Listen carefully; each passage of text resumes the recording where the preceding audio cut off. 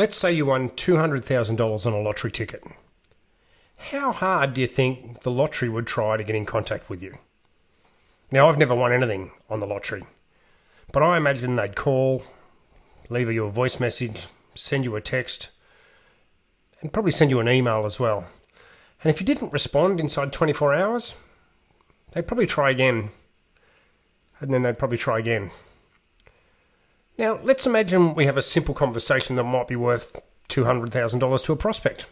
All they need to do is have a chat with us and then potentially change vendors. Why is it that most sellers will call once and send a single email and think that they've done their job? The $200,000 is worth exactly the same in both scenarios.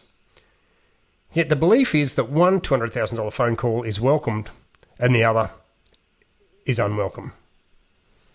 Does that sound crazy to you? It sounds crazy to me.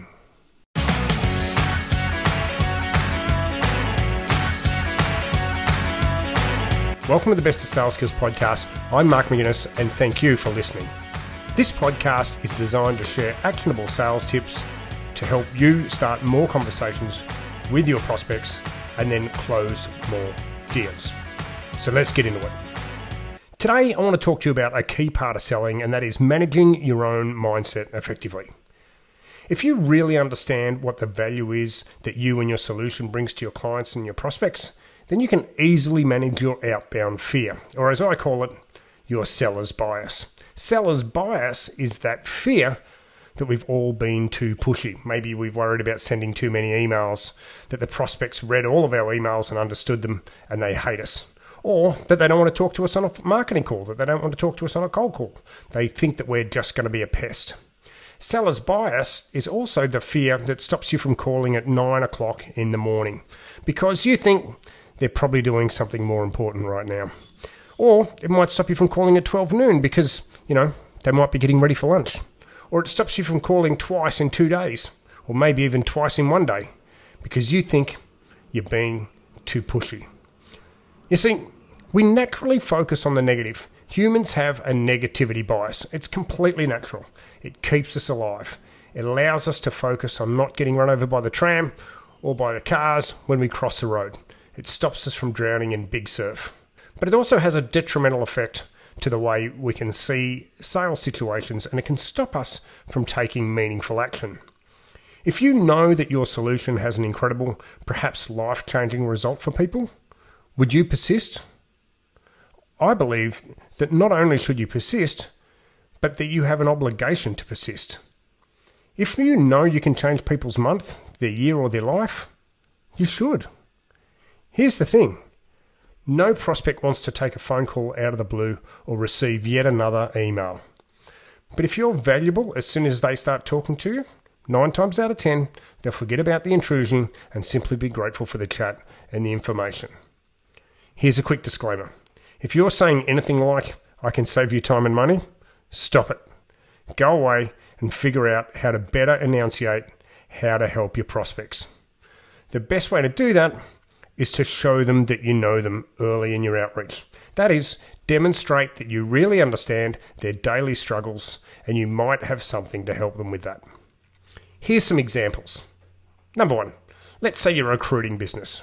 If you're recruiting mechanics, when you're calling workshop owners and managers, you might want to talk about all the extra work they're probably having to do themselves and the inability of the workshop to grow and take on more paying customers simply because they're a mechanic or two short. If you can find this person a qualified mechanic, their life will be much better than it is today. This conversation will be valuable to the workshop owner or the workshop manager. As a second example, if you're providing best-in-class fleet management reporting tools to fleet managers, well, because cars are hard to get right now, new cars are hard to get right now, and they can't replace and renew the fleet as fast as they once could, one of the challenges fleet managers have right now is managing an older and harder working fleet. Simply, this is placing more work on the fleet managers, it's increasing running costs, and annoying the staff who are driving older vehicles. If you can reduce this pain, I bet the fleet manager wants to hear how you can do that. This conversation would be valuable for fleet managers. A third example. If you're selling a SaaS product that allows counsellors to reduce the amount of payment fraud, the amount of invoice duplicates or double payments, maybe incorrect GST payments from their suppliers, and you know that this is typically a $500,000 to a $1 million saving for the council, do you think the CFO would like to hear about it? I think the CFO would find this a valuable conversation. In each of these cases, the prospect will be much better off simply for the conversation itself, even if they don't put it into action. So if you're only reaching out 1 or 2 times and assuming that you've been heard, or worse, you're stopping because you're feeling uncomfortable, then that's your seller's bias in action, and you're letting your prospect down, and you're letting yourself down. At the end of this podcast, go and have a strong look now at how you're structuring your outreach right now. Are you using a true multi-channel outreach on every touch? I don't mean sending an email on one day and then 2 days later making a call. That's not multi-channeling. That's sporadic outreach.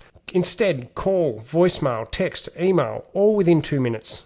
Then repeat a variation of this 3 or 4 times, maybe once a day or once every 2 days. Add in a LinkedIn message, a video or an audio message, perhaps send them a little something in the mail. Right? You need to make it clear you need to talk to this prospect. Make it clear by both your actions and your messaging. If anyone ever challenges you as to why you're being so persistent, simply tell them why.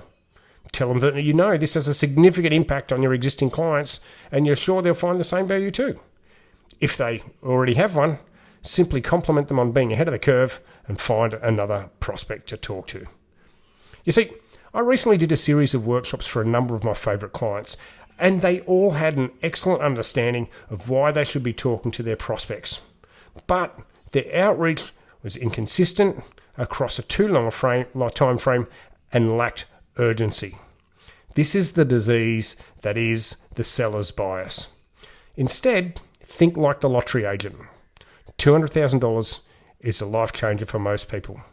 Be the salesperson that changes lives. Until next time, sell well. Thanks for listening.